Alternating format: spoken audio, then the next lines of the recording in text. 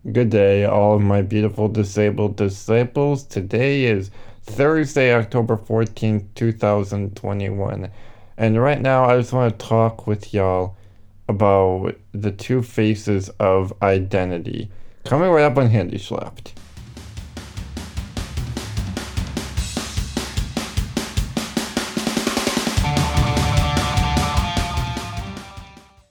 Welcome, everyone. It's so good to be with y'all here on the Handy Schlapped show. I'm your host, the Reverend Jordan Schrader, and it's just so good to be with y'all after a long week for plenty of you. A long week of disability struggles, disability troubles, disability stress, disability everything. And sometimes when living with a disability, it's one of the things I've learned, if not many things I've learned, or many of us have learned, it's that it's hard to always be. I feel like sometimes, I could be wrong on this, it's just one opinion of many opinions that we all have, but I think it's difficult to live with a severe disability and be your true, genuine, full version of yourself. One time I've talked about on the show how living with a disability is sometimes like living in a shadow of yourself, always eclipsed by something in front of you, eclipsed by a barrier, eclipsed by, well, in this case, disability, eclipsed by just a barrier in your life that, well, barricades part of you, who you are. Maybe it's decisions, maybe it's circumstances that are just putting you in a shell, putting walls up around you. Not the walls that you put up yourself, but the walls that life uses to ostracize you, to oppress you, whether it's culture, society, or other conditions that you live within. All these different barriers that suppress who you are. Or, on the other hand, maybe they are a struggle with duality. Something that, even if not in disability, the duality of man. The duality that we all live with on who we are and who we strive to be. The man we are told to become. The man or woman we are told to grow into based on the decisions we make. Heroism or defeat. Choosing to go one way and not another. But then you're kind of getting into free choice and fate and free will and all that. That's another discussion for another day. But I'm talking about the two sides of ourselves. The side that everyone sees on the outside, the image, and the side that you only know in your most intimate settings, where you act as if no one is watching. Kind of like when they say dance like no one is watching. The image versus authenticity. That struggle of who am I really? And who do people say I am? What do I show for people? What do I perform for them? And what do I approve of myself? What do I reject of myself that I don't want others to see? Who am I in a different setting? Am I someone different when I'm around other people compared to when I'm alone? These kinds of existential questions we ask ourselves all the time, even subconsciously, without us even realizing it. I was been recently watching the HBO drama series The Sopranos. And early on in the show, there is a quote that comes on the screen where the main character, his name is Tony Soprano, he's dealing with a duality of his own. He's dealing with going through the life of an Italian mobster and being a family guy. It's kind of that really interesting drama of being this hard, shoot to kill, mafia type of man. Shoot first, ask questions later. And then at night, he goes home to his loving family. He takes them to sports practice, takes them to and from school, takes them on college tours, helps raise them, helps them with their homework. That kind of funny duality of what's the kind of man that people see, and what's the kind of, well, I should say man or woman people see, and what's the type of person that I am. Going back to the quote, the Tony Soprano, the main character, reads the quote up on the wall from Nathaniel Hawthorne, and the quote reads, quote, "No man, for any considerable period, can wear one face to himself and another to the multitude, without finally getting bewildered as to which may be the true." End quote. That actually comes from Nathaniel Hawthorne's classic novel, The Scarlet Letter. And what I read in this is people are going to see one side of us, while there's always going to be the real, intimate, deeper side and face of ourselves that not everyone is going to see. And in the end, going back and forth between the two is going to wear us out. And we get lost and confused onto who is the real version, who is the full version of ourselves, which face is the true face. Or are we all just wearing masks to bring about conformity, to dodge confrontation, just to get to the peace of the day? A lot of that, again, goes back to image versus authenticity. A lot of us are afraid to be authentic because we are scared of discrimination, or fearful of being called out, afraid of being left out, whatever. It's a fear of not belonging. The opposite of what we were talking about recently. And tying it back to disability, I completely understand that. When you live in a shadow of your true self, brought on by circumstances outside of your control, it can be very, bewildering, exhausting, tiresome.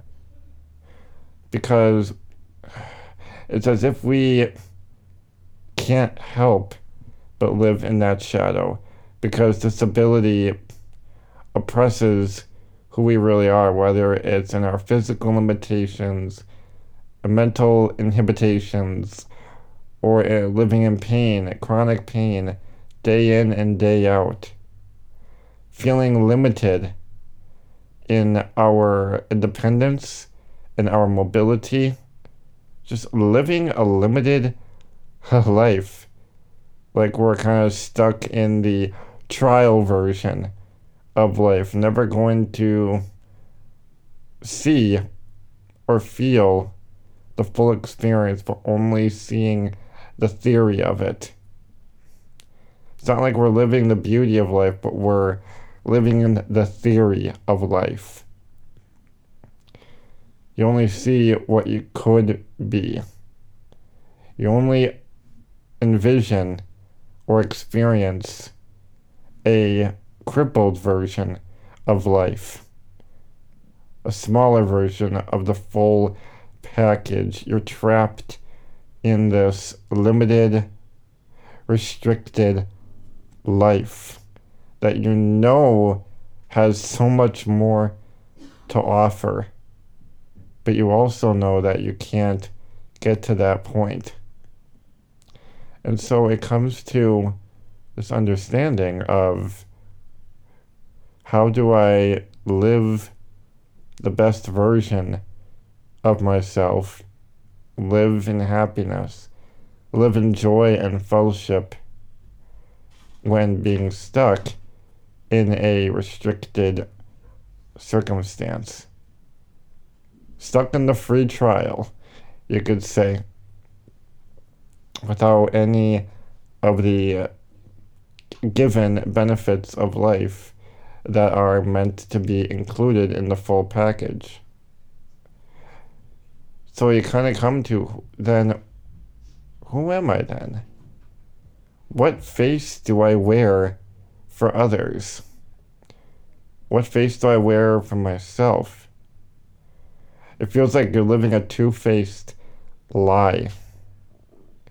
Again, that image versus authenticity. There are so many times where, because of my disability growing up, I felt like people didn't know the authentic version of myself. They only knew the disabled Jordan or the disabled person. That's it. That they forget that us as disabled people have relatable and authentic feelings, thoughts, understandings, and that we crave the everyday experiences of a non-disabled person that so many people, forgive me, but that so many people take for granted. Whether it's just helping out another person, feeling like you can do so much for people, feeling helpless and in a helpless state. Helpless that you can't help other people. It's a real state of being stuck between a rock and a hard place. But then we go back to this feeling of identity, who I am and who I want to be. In addition to what do people see, the multitude, who do the multitude see, and what is the face I wear for myself? A lot of this comes into the Bible. We come into the dichotomy of flesh versus spirit. The Apostle Paul references this in Romans chapter 7. And I'm paraphrasing him saying, Paul saying, I do the things that which I do not want to do, and I don't do the things that which I do. End quote. In other words, we do the things we hate, but we hate the things we do. What is this clash of flesh versus spirit? Why do we do the things we don't like to do? Well, it's the deception of sin, the deception of conformity, the deception of a pseudo community that if we don't fit or plug into a select community, then we can never be a part of it, that we have no shape, form, or identity if we don't have some form of community. This deception that says we have to be one way for someone else because they won't like what's on the inside. But I say to hell with all that. It is a real struggle. Even a disability is a horrible struggle. It's a horrible struggle of, why do I not have the means to express who I am to everyone? Why do I not have the authenticity for everyone to know who I am? Why does my disability hold me back or feel like it's holding me back? Why do people only see my circumstance and not myself? As in, that is your identity. That person is disabled. They're the disabled person. That person is going through a divorce. They are the heartbroken. That person does this. That's their whole personality. It's like all of us are defined by our circumstances. In the movie Batman Begins, it's supposed to be in the sense of it's not who you are underneath, but it's what you do that defines you.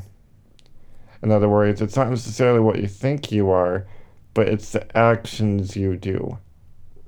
It's the risks you take or don't take. It's the people you stand up for. It's standing up for yourself. But that's hard to always do when people already define you before they even know you, judge you before you even speak a word or make an action, judge you and define you based on what they may already know or based upon your situation or your circumstance. Or you drink from time to time. Oh, hey, that person is a drinker. They are a super alcoholic. Or that person slept with another person. They're an easy, lustful person. They are promiscuous. Well, look at the woman at the well in Scripture. How Jesus approached the woman in Samaria. Came up to her at the well. He knew her entire past. All her mistakes, all her partners, you could say. And he did not judge her. He knew her. But he did so in the sense of his presence with her. Jesus did not condemn her, but showed how extensive his love and grace was for her. He knew her entire past. It was filthy, it was dirty, it was sinful, just like all of our lives, all of our pasts, full of bad choices, full of people who have harmed us, just full of poor choices and decisions. And what does Jesus do? He may recognize it, but he loves on us. He doesn't condemn us right there. He brings us into him. What I'm trying to get to you here is that your circumstances do not define you. Your past does not dictate your future, in the sense of your future is not over just because your past has moved along. It's changing. It's forming and reforming as God continues to reshape you and rebuild you on the potter's wheel, as you are a jar of clay, constantly being molded to his will and molded to his life for you. Doesn't matter if you have a disability that holds you back.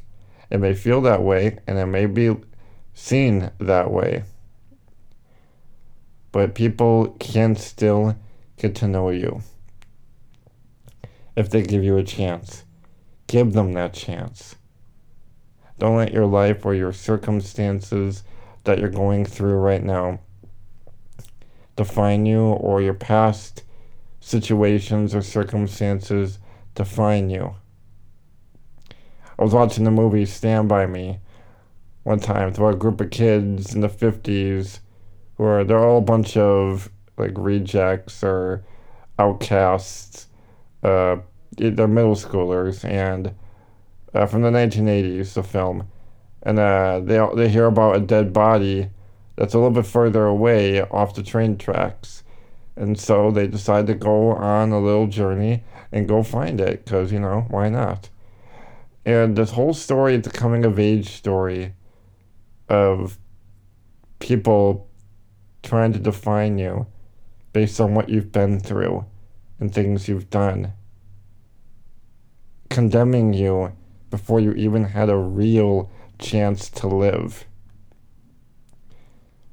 One of the main characters just wants to get out of that town where people don't know him. And I think this is a universal, relatable thing.